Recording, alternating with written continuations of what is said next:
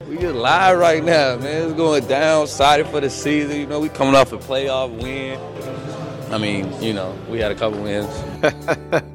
Suck it, Toronto. To think that a season is championship or championship is certainly the way we've approached it. To the Miami Heat fans, it was you're despicable people, and I hope I never hear from you again. Milwaukee, we dogs! James Harden is a massive choker, and he is a bum. Bum. Finals MVP, Giannis Antetokounmpo. Bogdan Bogdanovic. Karma, bitch. Chris, we did it, huh?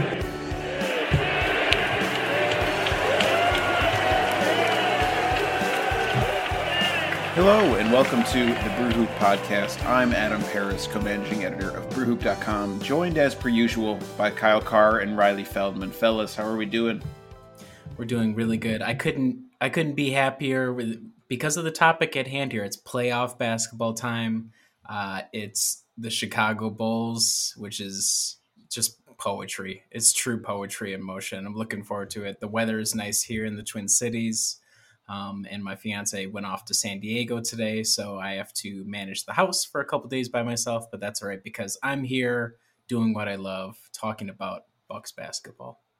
And I went to lacrosse this past weekend to celebrate a friend's 30th birthday. It was 90s themed, so I got to wear my 90s alternate Bucks jersey. That should be the main jersey moving forward. I'm going to stick with that. Decisions were made. I didn't feel great yesterday, and I walked in today, and I feel slightly better, but I also am manning the house by myself. Emma decided to be somewhere in Wisconsin for work until the end of the week. So I'm watching these two boys, and we're so far surviving night one. So I have a lot of petty that I have to get out. Major kudos to both of you, men of the house. My wife is still here, which is great. I love my wife. I love what she says. So I'm going to have a great week. But another team that's having a fantastic week, who get to hang around town, won't even have to go very far for their playoff series, are the Milwaukee Bucks, who are facing the Chicago Bulls. It's the 3-6 matchup. Look, I'm gonna open it up. I know everyone is listening specifically to hear Riley and Kyle bag on the Bulls, but I would like to just real briefly discuss the sort of seeding scenario in the East. So the Bucks went through their last 3 games. They had a chance to take the 2 seed on Sunday with a win. They opted to sit everyone, sort of showcase why Mamu will probably be most improved next year. And they eventually fall to the 3 seed. Celtics take the 2 seed. They're waiting for the team that's going to be the play-in winner of the 7-8 game, most likely the Nets. I would predict that. Miami gets the 8 seed. Sixers versus the Raptors. That'll be a fascinating matchup. And then obviously Bucks facing the Bulls. So Kyle, what did you think about how the Bucks approached it? And just generally how they approached it, and then their eventual how it ended with them facing the Bulls now. I was surprised because after they went and beat the Celtics, it was kind of all right, it seems as though you probably will get the 2 or 3 seed. I didn't getting the 4 seed didn't seem as feasible, but it was also interesting because it's like, well, if you give the Cavs a win, then Cleveland could have potentially gotten the home court for the playing game against the Nets. That didn't happen because the Nets won out, and I think they beat Cleveland on Friday. So it's kind of Cleveland needed to win and Brooklyn needed to lose, which they almost did. But it was interesting because the Bucks played the Pistons on a back-to-back on Friday. So I figured maybe they were going to sit them on Friday and then go all out on Sunday, kind of just, or maybe even like half of it. They didn't.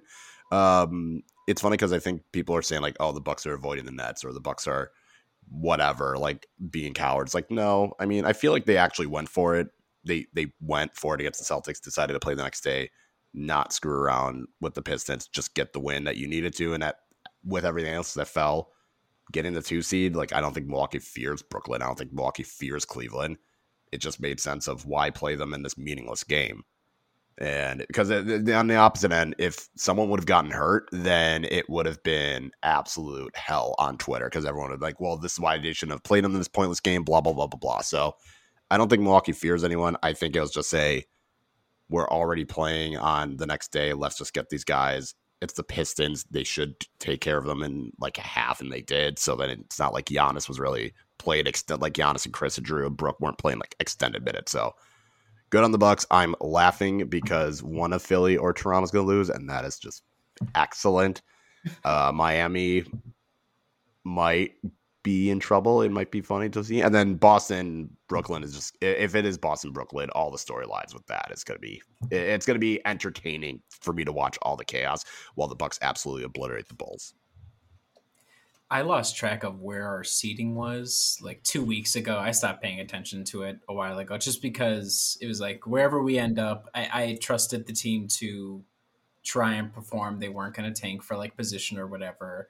So up until literally like the end of the Cavs game, I didn't know us falling to the 3 seed to play the Bulls was in contention. And had I known, I would have been pushing for that for weeks and weeks and weeks. I thought the Bulls were out of the playoffs. I didn't know they were still in the playoffs. They tried their best.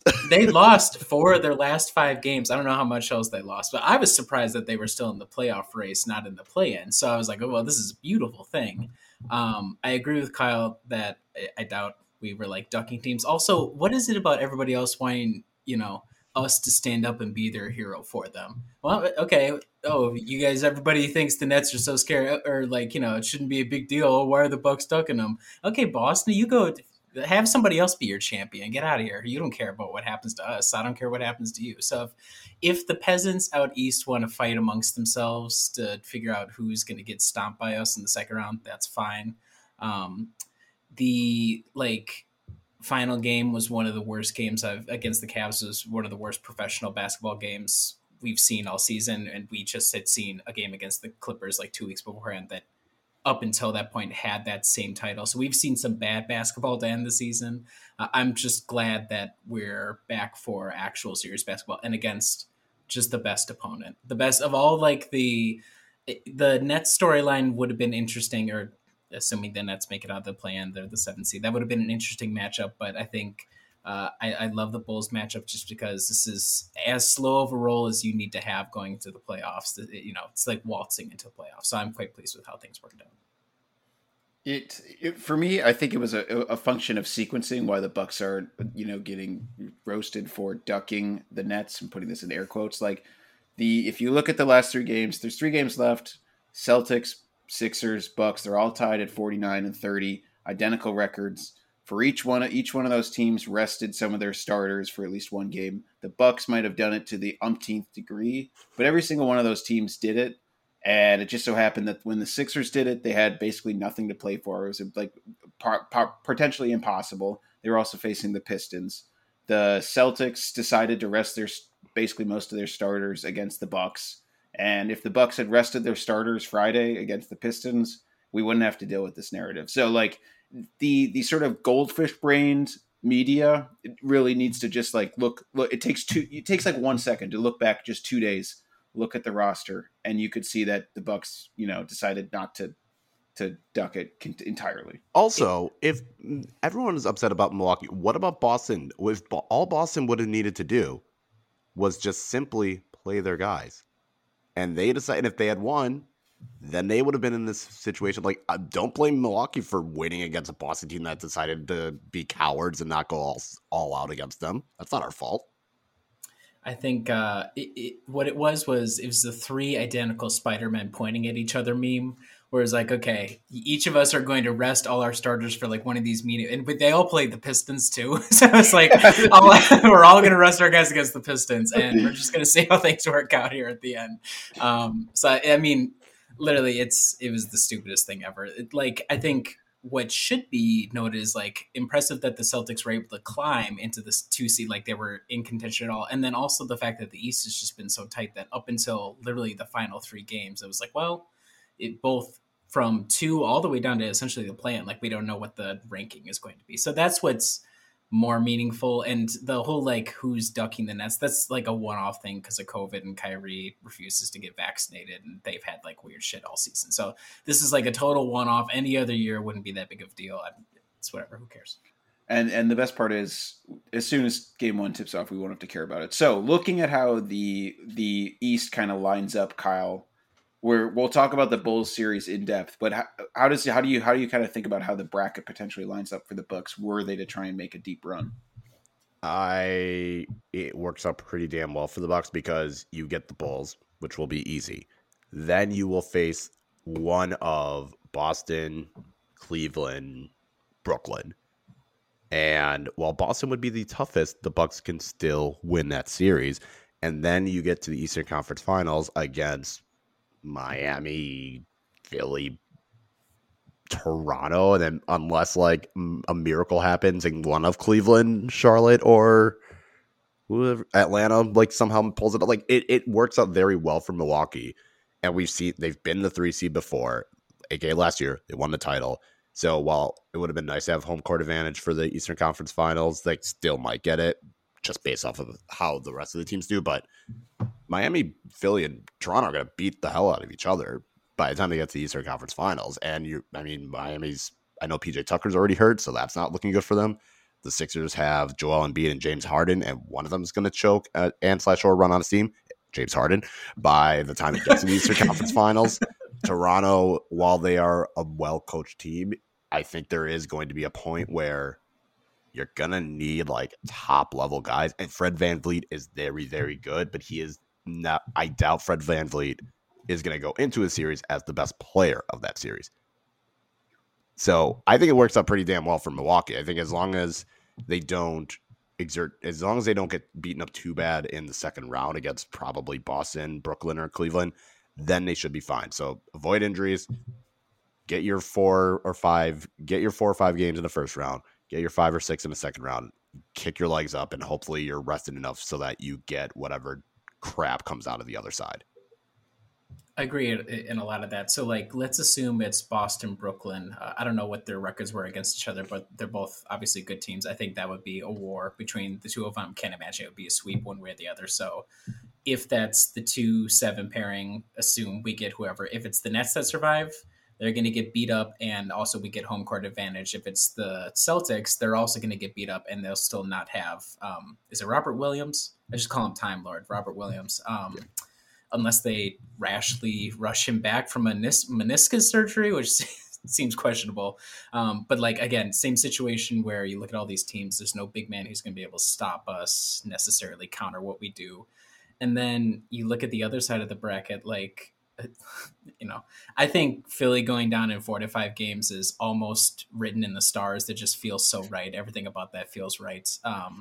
And Miami is, because what's funny about playoffs is the rotations tighten up, and when rotations tighten up, that means Jimmy Butler gets the ball a lot more, and Jimmy in the playoffs has proven to be one of the more one-dimensional. Like, it's not even just us who is stopping him. I've seen multiple highlights throughout the year be like, wow, somebody just threw like a wing on Jimmy and it was just game over for like whatever Miami is doing. So they're gonna, like, that's a little paper tigery for a 1 seed. So our sequence of us getting to the Eastern Conference Finals, obviously nothing is guaranteed, but for the way things broke down, I'm happy to not be playing the Nets in the first round. I think I'd be confident in us playing them, but given the circumstances, I'll take a slightly easier path if they have to work themselves a little bit more to get through the play-in games, and then against like a red-hot Boston team. Like, everything about that sounds good to me. To at least get to the Eastern Conference Finals, we'll see where it goes from there.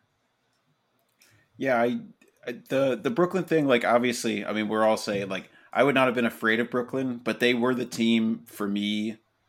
Beating the Bucks kind of starts with having a player who could play better than Giannis in a series. Kevin Durant is the only feasible player in the Eastern Conference that I could see doing that over the course of a whole series. I can't see Tatum doing it, and I can't see Joel Embiid doing it. They're good players, but I just don't think they could beat Giannis in that level. So I'm totally fine missing them. Starting with the Bulls, let's get into this Bulls matchup. So the Bucks won the season series 4-0.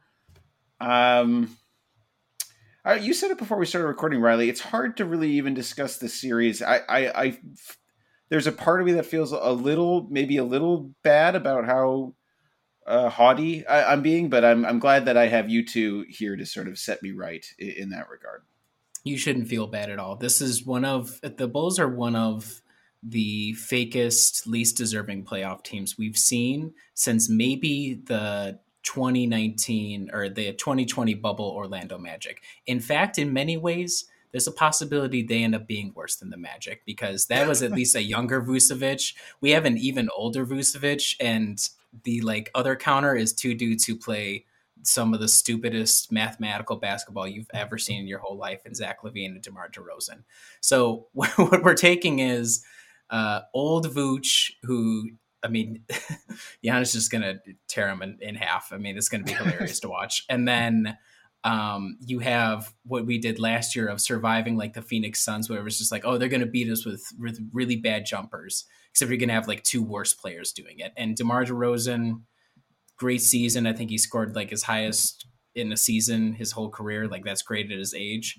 We've seen what this is. We've seen it for over a decade now. I've watched this story happen so many times, and I know exactly how the story ends. And I'm happy that we're going to be part of writing another chapter in that very long story about Idcall coming to a crash at the very end. So I'm hoping that the Bucks don't do full Bucks things and have me come back here in 2 weeks and disown them for who they are. But I would honestly be distraught if we lost a game to them. I think we should sweep them, no problem. I would be distraught.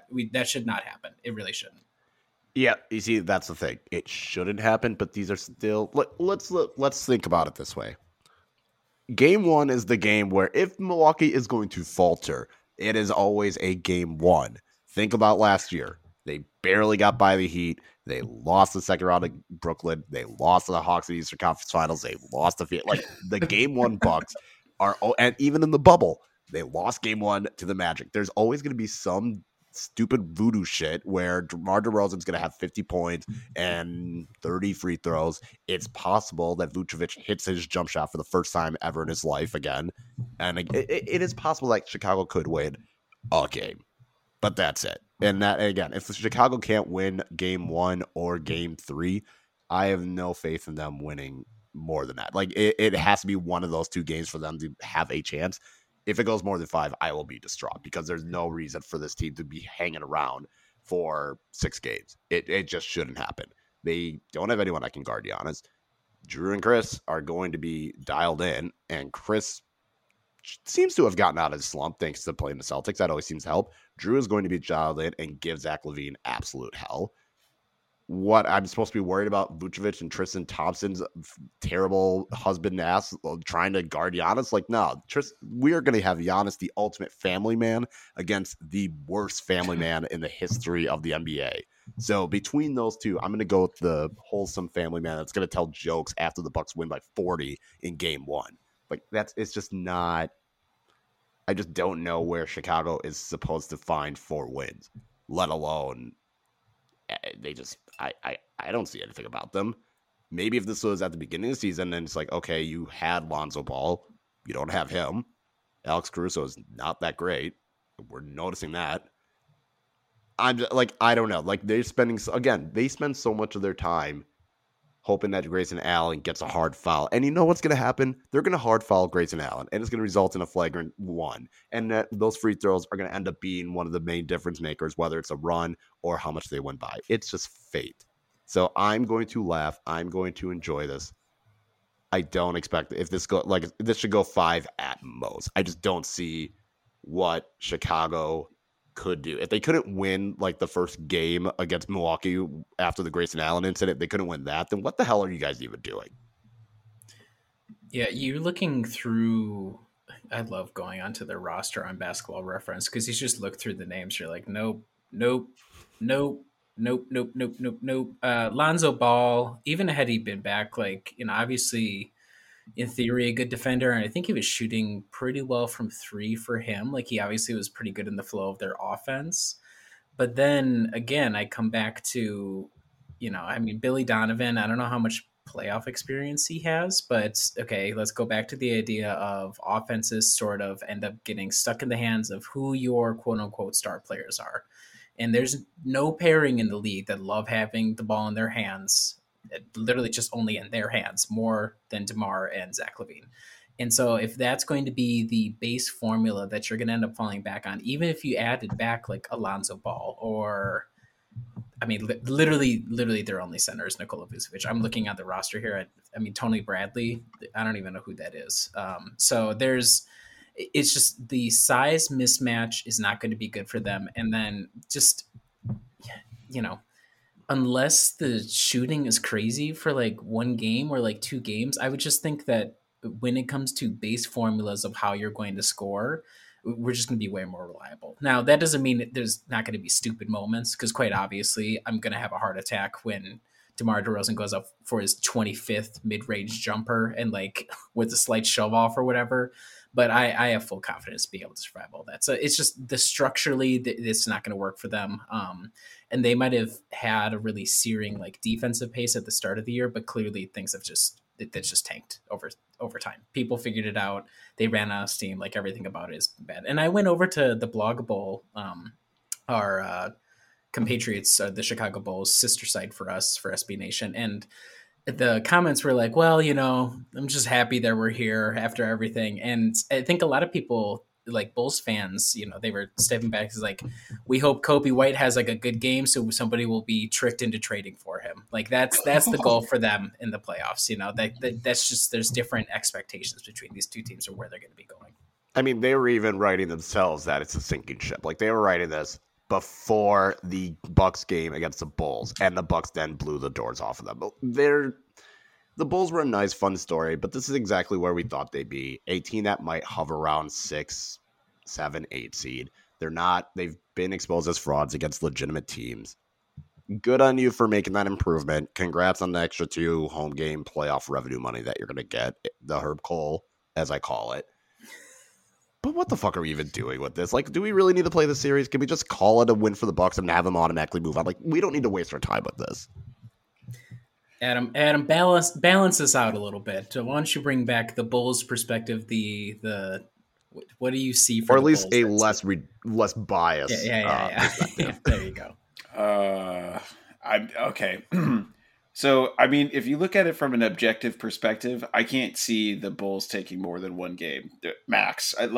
Literally, there's just, if you look at even like I was looking at the points in the paint from the first game, the Rock fight. I mean, it was 42-20 Bucks points in the paint, and that was before Brook Lopez. If you look at the last 2 Brook Lopez games, 54-42, which is pretty good.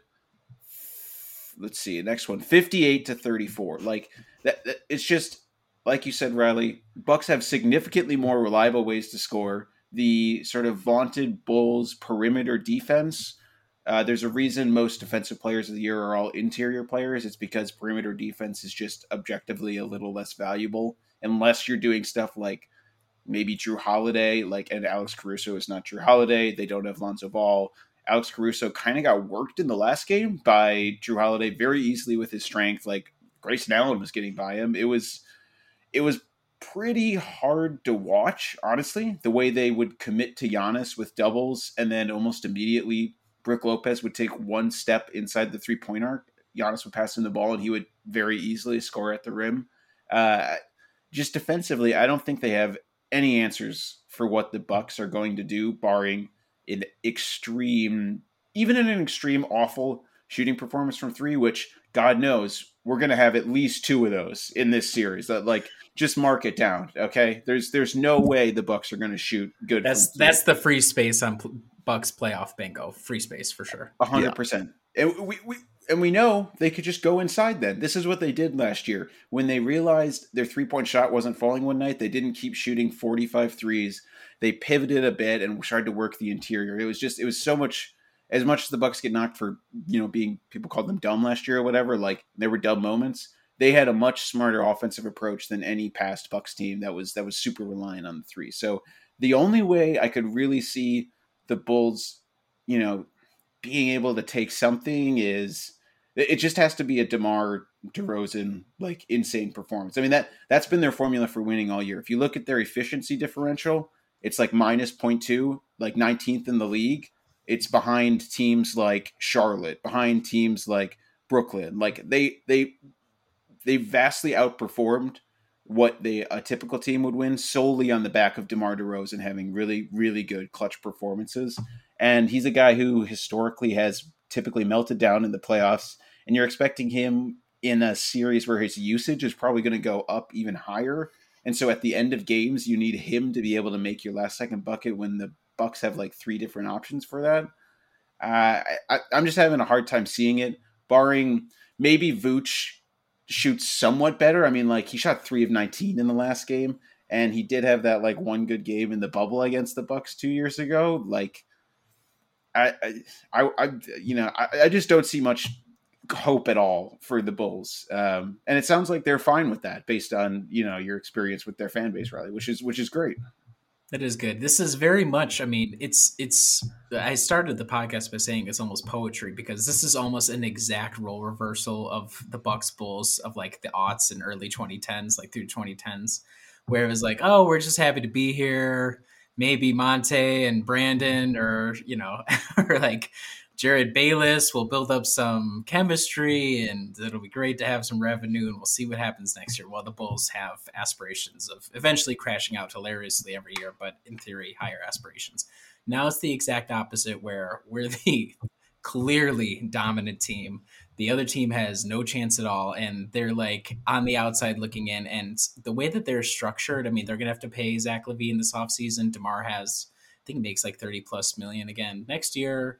They'll probably trade Vucevic, but God only knows who's going to want to take that dude off their hands. So like they're kind of flirting with getting stuck in cap hell a la 2010s Bucks. And you know what? That's just fine by me. So a little bit of experience and try and get a better center for next year, I guess, is going to be the main thing for them.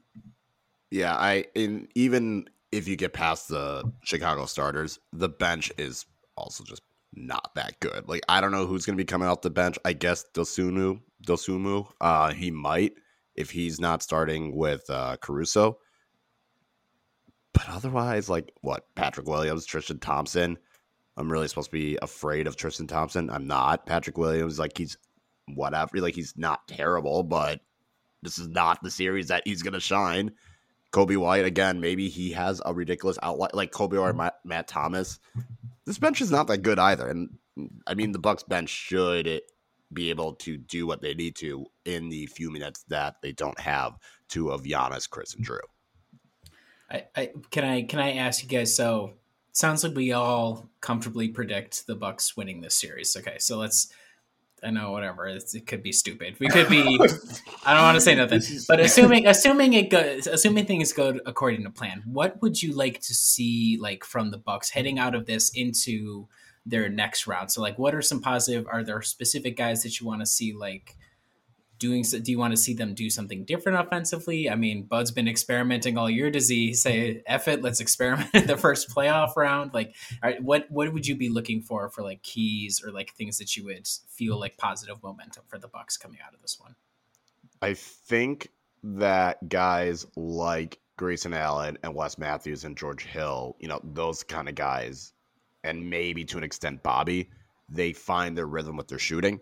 Because I feel like those are the guys that are going to need a lot of rhythm and a lot of repetition to kind of get into that flow of things. Pat Connaughton, I'm not including. I don't think I'll include him just because we've seen now, like, when he is on. It might take him a couple games, but he'll get there. But the other guys, it's kind of like, okay, well, we're kind of banking on Wes Matthews not being a complete zero on offense at this point, and George Hill is going to be probably the main ball handler in the few minutes that Drew is sitting. So, like, can he, provide something on offense? Grayson Allen, is he going to be the fifth starter? If he is, like, obviously, if he's not hitting shots, it's kind of hard to justify him getting more playing time. So, I think those three guys looking solid and getting some rhythm is going to be what I'm hoping for out of the series. I'd say I'm going to be watching most acutely the defense. I think that's the thing that we've had the biggest question mark about all season. The offense, I'll be interested to see how it goes, but I just don't think the Bulls are the kind of playoff tested defense that are really we're not going to be able to glean very much from. So, I mean, the defense has been the numbers when you look at it in the aggregate are going to look bad because there've been some really awful performances. Like the Clippers game alone dropped us like 5 spots from our full season average, which is truly atrocious. And the Cavaliers game was on pace to, I think, be worse before they pulled their starters mercifully. So it, not just how is the defense looking in drop with Brook, Are the numbers going to come back? The biggest issue with all the Brook lineups was basically teams were shooting like 47% above the break from three, crazy high. If you look at I was looking at the on-off a couple games before this last one.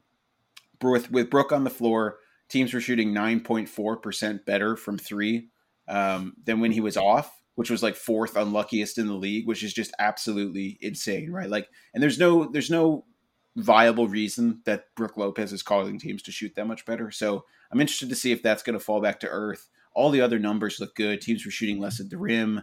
The rim field goal percentage was still pretty good, not like at a world beating level, but still pretty good. So I'm interested to see how the zone drop works. And then I'm really interested to see how much they try to do, what sort of lineups they have where they want malleability and they want everyone to switch. Do they go to all switching lineups? Who is in those lineups when they try to do it? When the game is tight, if Brook isn't on the floor, who is the person that he's putting on the floor in place of Brook? Like, what are those lineups that Bud is going to go with, where he's trying to go with an all switching lineup? I'm curious that. I'm also curious if he's going to try any blitzing coverage in this series at all. I'm just like not a huge fan of that, but if he breaks it out a play or two, I'm curious in that respect. So I would say for me, primarily, I'm going to be watching defensively to see how they try and handle the Bulls. If I was to write out a wish list, so in no particular order, I want Wes Matthews to play poorly enough that he gets demoted back to the bench. I want to see Chris have at least 2 dominant games. If he can't have that, 4 games right, don't say that was some dumbass shit and whatever passing he was doing. So fewer than 5 turnovers. If we can have 4 games with fewer than 5 turnovers per game from Chris. I want to see Giannis average at least 35 points. He probably is not going to play enough minutes to I was going to say that. The minutes are going to be tough, but he should be able to do it even in 24 minutes or so. And the final thing that I want to see is I want to see Jordan Nwora at least 2 times this series. And in the deep garbage time, hopefully he gets like 10 minutes. That's how bad it is. So that's my wish list. It's mostly hoping for bad things for our players so that we can shift the rotation around, but you got to sacrifice. This is essentially extended regular season in my mind. So to me, I'll be curious, like what Bud does for rotations, because this doesn't feel like this is going to be a series where he's going to have to start making hard choices. So what does he do in terms of like, okay, is just Wes going to be the guy? If that's the case, what is like that, like Kyle was saying, like who is going to be who builds a rhythm? Because I think all those guys that you listed, Kyle, are going to get an opportunity to play. I think Pat for sure, Grayson's probably going to get minutes because he's been like okay against the Bulls.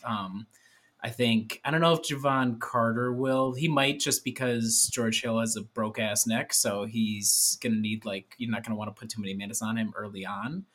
So I think I'll just be curious, like, what does Budenholzer take away from the bench guys to say, okay, you're a guy who I can rely on when it starts getting for real against the Celtics and the Nets in the next series?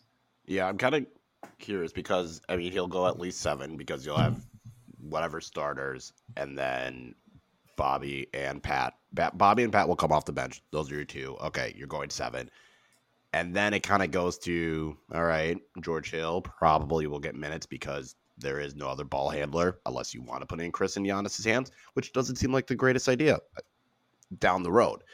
So you'll probably get George Hill. So now you're at 8. And then it does go to whoever doesn't start between Wes and Grayson.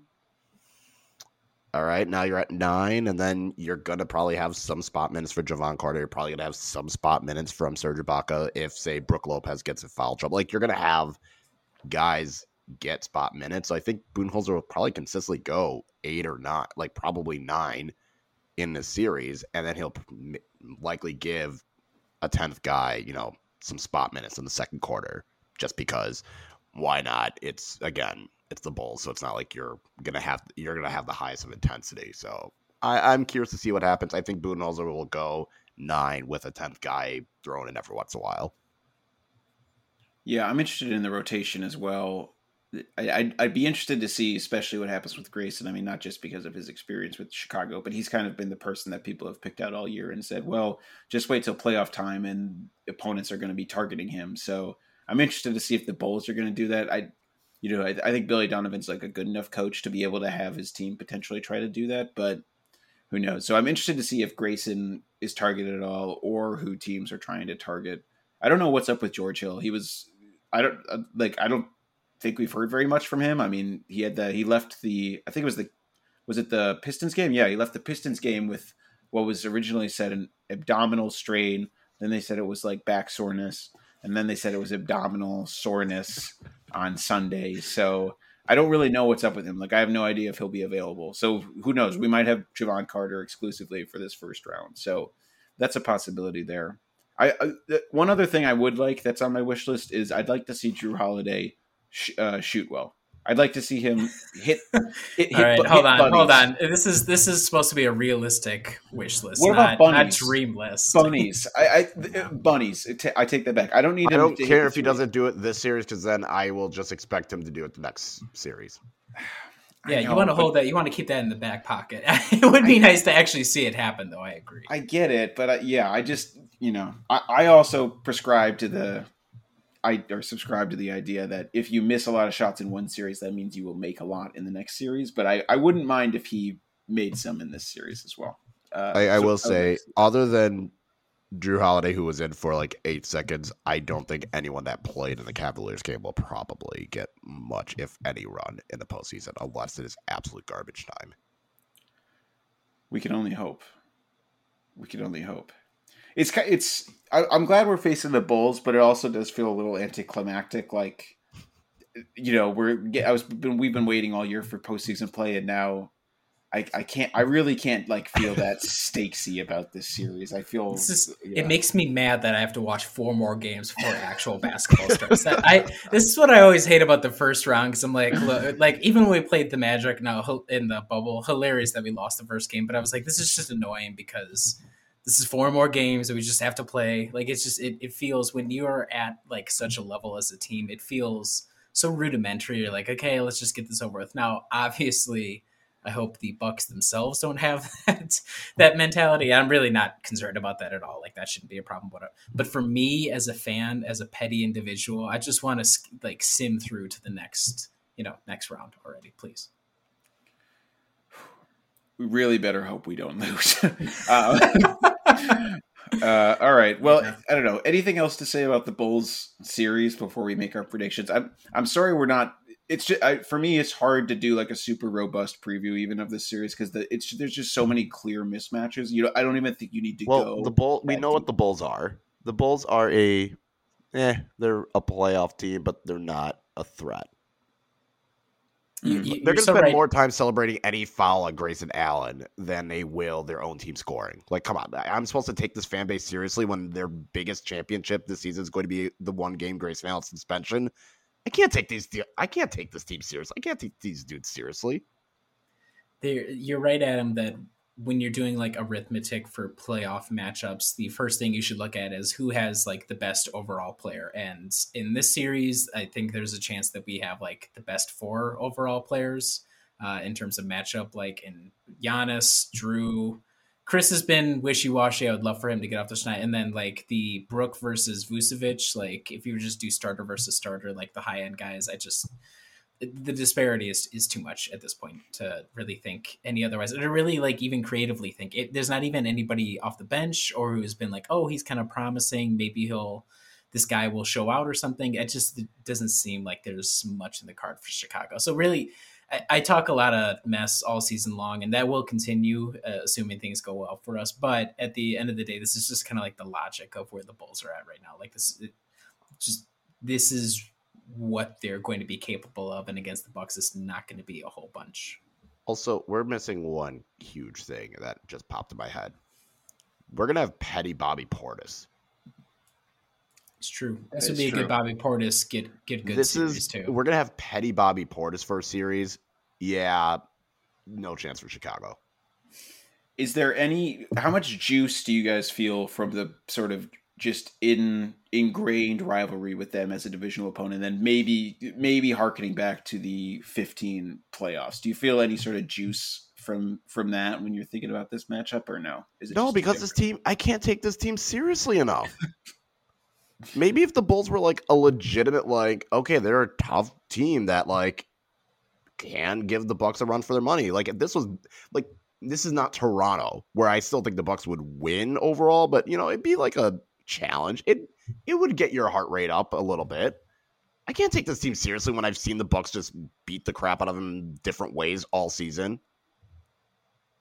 I still feel a little bit of juice. This is not, in years past where we would play the Pistons or the Magic or whoever the 8 seed was, it feels like it's just workmanlike. You're like, this comes with the job, comes with the responsibilities of being the top seed. You have to go through this team and absolutely bury them. Like, that's just how things work. For this, it's a little bit different because even though it's been a while since we last played in the playoffs, we've had good battles, and Giannis punched the shit out of Mike Dunleavy that one year, and that's a great career highlight, and that will forever be like ingrained even if we lost that series regardless. We've had like competitive, like when we stole that one with the Jared Bayless game, I was like, oh, maybe that was my version of the Kyle bubble. If you win game 5, maybe you win games. Like, that was my equivalent before. Exactly. So I still do have a little bit of juice. I think the crowds are going to be good, even if unfortunately they're probably going to be dominant Bulls fans. But I think the energy should be good in both arenas. They are just down the road. I despise everything Chicago sports. I despise everything Chicago. So I do feel a little bit of juice coming out of this. All right. I liked the 2015 series. I've never been more excited than the game 6 we lost by 52. Leading up to that game, the game was truly awful. But I mean, that was like one of those where you got young Giannis. Like, this was a team that was like coming into their own. It was like, we got young Giannis. You got like, it was a maybe they could. This is intriguing. I am intrigued. Let's go. And now this one is kind of I'm just doing this because I have to. That is true. And Kyle, I'm making you do this. What is your prediction for the series? I'm gonna say it's a gentleman's sweep because the Bucks will have a stupid game 1 where they shoot like 20% from 3, and Chicago will shoot like 40% from 3, and DeRozan will have like 25 free throws, and it will be stupid. I'll say 4-1. I'll be nice. There's gonna be one game of BS nonsense. We should sweep them if we lose a game. I'm not going to say the season's a failure, but we're going to be very close to being on that line, so they need to be careful. But I think we should sweep them. Okay, I'm going to go 4-1. I'm already seeing Bucks are shooting 19%. It's midway through the third. That has to turn around, right? Oops. No. I could see it being like a Mavericks game where it's like, oh, they start off really, really hot, and then they can't hit a shot the rest of the game. I'll just be like, yeah, this is dumb. As Giannis is pulling up for his 5th 3-pointer, that clanks. And that game's gonna be at like Sunday at 1:00. It's gonna be at a dumb time. I'm gonna have to sit here and be like, we're just not. This is not worth watching.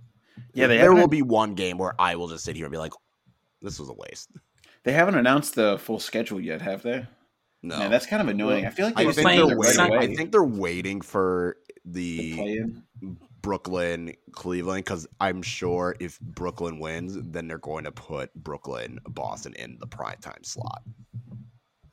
Can't wait for that noon tip on NBA TV where the champions reign. That's what it's all about for the league. Yeah, nobody's going to watch our games. Absolutely nobody's going to watch our games besides us. I was thinking we might not get NBA TV this year because we're facing Chicago. So it's like maybe a large enough market they won't put us on NBA TV. I don't know. Okay, that's my only potential saving grace. That's a good silver lining to this series. We'll get no NBA. Yeah, they're playing. Their first game is definitely Sunday. That is for sure. The first game is definitely on Sunday. Mm-hmm. All right. Well, that was some insightful analysis about the Bulls series. Hopefully you feel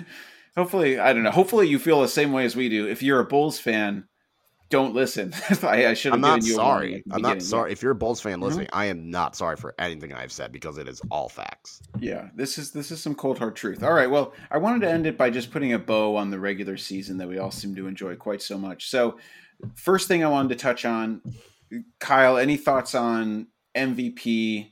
The discourse, who would be your MVP, etc.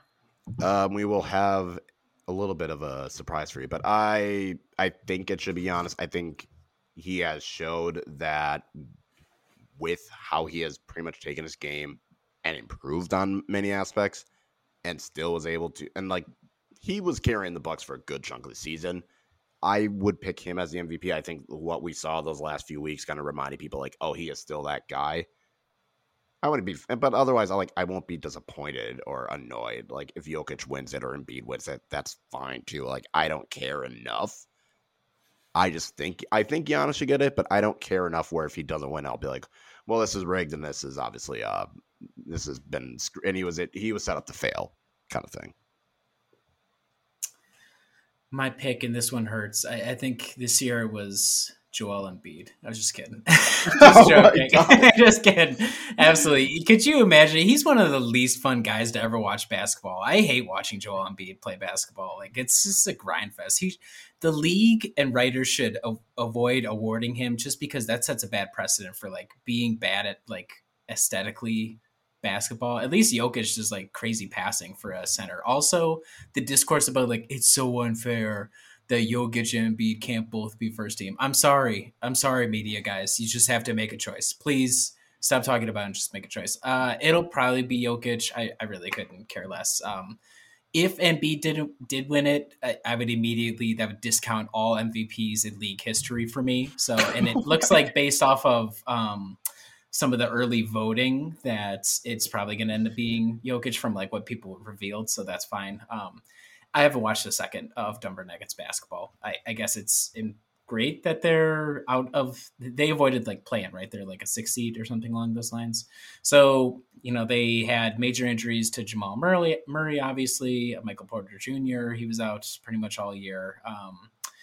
To elevate that squad is very impressive, Nikola Jokic. I haven't watched a second year game. I think he's like an entertaining guy, and obviously this will be his last MVP for a very long time. If he doesn't come through with the title or something like that, this will be the last time that we hear about Jokic in national conversation. So that's fine. That's fine to give him the award. Yeah, I'm in this sort of I don't care. I really couldn't care less. See, it seems Giannis as well literally said the same thing. He couldn't care less about MVPs. I would probably give it to Jokic, if only because I don't know. I thought Giannis was awesome this year, but I also felt like Giannis. I don't know.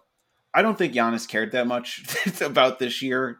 Personally, I think his game got better. I think he cared about just literally practicing things he did in the offseason.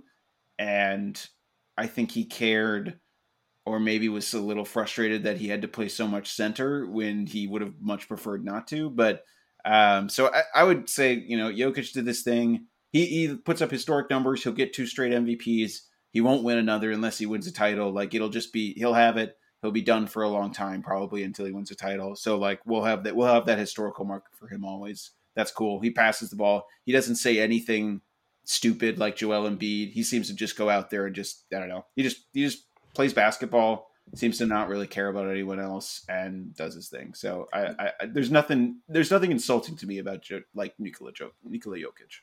Yeah. Like every statistic and advanced statistic points to him.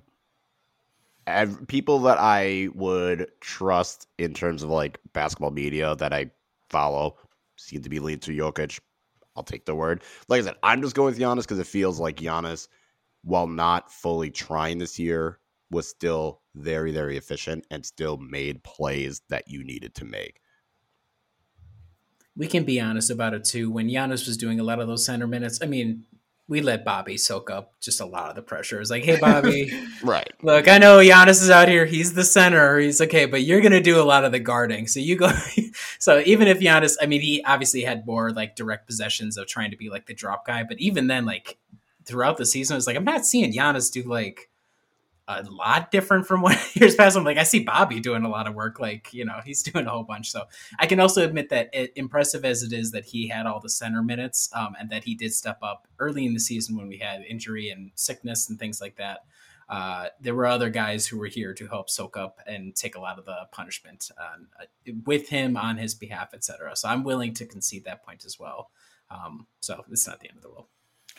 All right, well, I wanted to close it out with this. I was just curious how you both felt about the regular season post-championship. I mean, we've never been here before. None of us were alive when the Bucks won last time. So, I don't know, Kyle, the regular season is done. We got through 82 games. How did you feel about it overall? What was your sort of mindset going throughout the year? I gave so little about most of the regular season games. It was one of those where it's like I was so. It was kind of it was the arrogance of the Bucks are defending champs. You can't tell me shit. So therefore, like if they lost, it was okay, whatever. It didn't matter. Like there were definitely some frustrating games, but overall it was kind of a who cares? Like we won the title. I'm good. Like nothing that the Bucks do is gonna annoy me. I'm not gonna complain about them. I like these 82 games were just okay. Don't get hurt. See what you've got. And just get ready for the playoffs. Like, I could not honestly remember most games. Sometimes I forgot there were even games that were happening. Like, all of a sudden I would get a notification like, oh, the Bucks are played in half an hour. I'd be like, oh, okay, cool. Like, if it wasn't for doing this podcast, I probably would not have watched as much Bucks regular season basketball than I did. Which was great, and I love that. I want that to continue, where I don't have to care about the regular season because they won the title, so nothing else can hurt, nothing else matters. I can talk all the garbage I want to everyone else because they're freaking out about their players, demanding trade, or their coach getting fired, or, oh, how many of these players are LeBron going to trade by the deadline? Like, I don't have to worry about that stuff because I have Giannis, and I'm sitting good. I thought this year... a lot of the same vibes. I think it was helped by the fact that when games mattered for the Bucks, they played pretty well a lot of the time, like from ring nights to the end of the season here against the Nets and Sixers, a lot of the national TV games, close fourth quarter games, and more importantly, against all the odds, we kind of took a little bit of a backseat, but there were a lot of guys or the team as a whole that I think we saw like legitimate progress from. So Giannis as a playmaker, we definitely, 100% saw the finals Giannis of last year. We saw him just take that forward into the regular season. Very impressive. He did that pretty much over the course of a whole season. Drew, I felt was, we didn't have as many like moments as we did last year where you're dialed in, you're like, oh, look at the way he brings this new control to the offense. It felt like he had a lot more within the flow. I was impressed, obviously, with his defense. Like, it felt like he had a step forward as a Buck. There were a lot more like dominant Drew Holiday performances. And then you even have like crazy zany, like end of the bench guys like, oh, is Shemi Ojale going to be something? Is Rodney Hood going to be something? And then like West comes in, you have like the Dante situation, but none of that gets to the point where it's like dramatic or you're worried about how things are going to work out. And, we'll see how it turns out in the playoffs, but against all odds, it seems like we might even be a little bit stronger this year. We'll see about like, the biggest thing to me is the PJ Tucker to Wes Matthews. How does that translate necessarily? And we'll see how that works. But for a lot of the main guys, primarily Giannis and Drew, I think they've improved this year. Brook got essentially a year off. If he can stay healthy through the playoffs, I think that's great for him. And then we'll just kind of see. So it was enjoyable in that it was low stakes. We played well when it mattered. We had like good signature wins.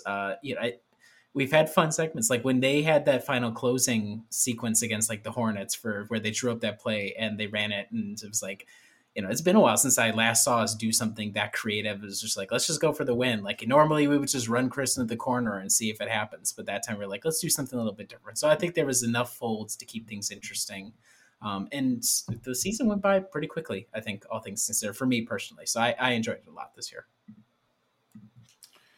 Yeah, I maybe, I don't know. I thought it was good. I would definitely got worn down by it, I think, clearly by the end. But there were still some fun moments. I mean, that Lakers game where we absolutely obliterated them. And I mean, the Lakers are trash, but the Bucks looked as good as we had seen them look all year. Like, it was insane how quickly and easily they were breaking down the Lakers defense. That was fun.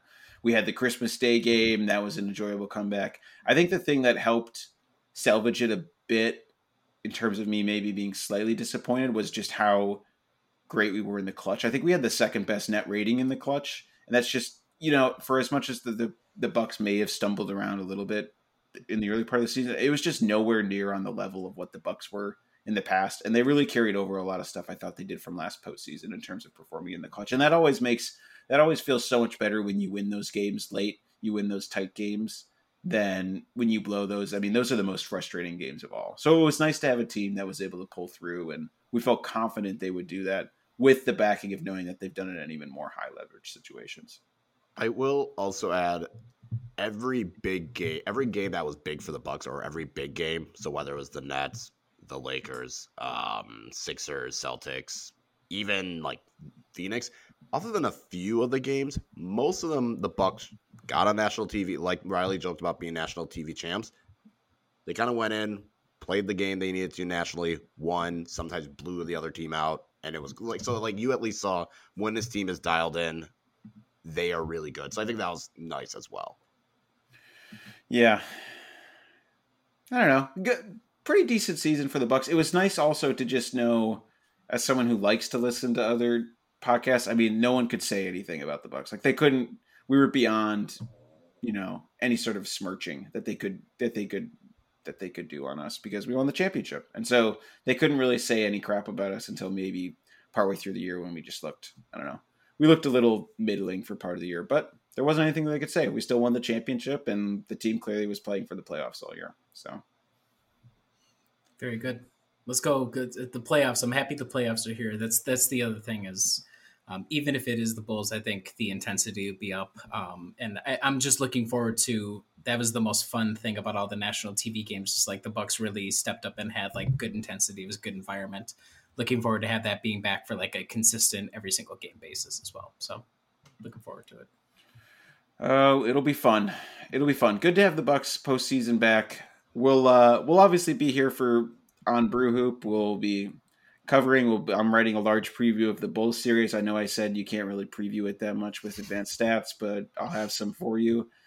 Should be a lot of good stuff leading up to it. We'll have all of our usual stuff during the series, maybe some extra stuff as well. Stay tuned. There could be some extra stuff on social. We might be planning some sort of Twitter Spaces stuff after live games that you'll be able to interact with us, which hopefully should be fun. Hopefully we can do those in the wake of wins. So go to brewhoop.com, share the podcast with your friends. We'll be doing podcasts, honestly, probably at about the same increments. Maybe when we get into later rounds, maybe we'll do them slightly more frequently if we hit a big game. But otherwise, we'll be doing the podcast as usual. Share it with your friends. Go to brewhoop.com. And thank you to everyone for listening.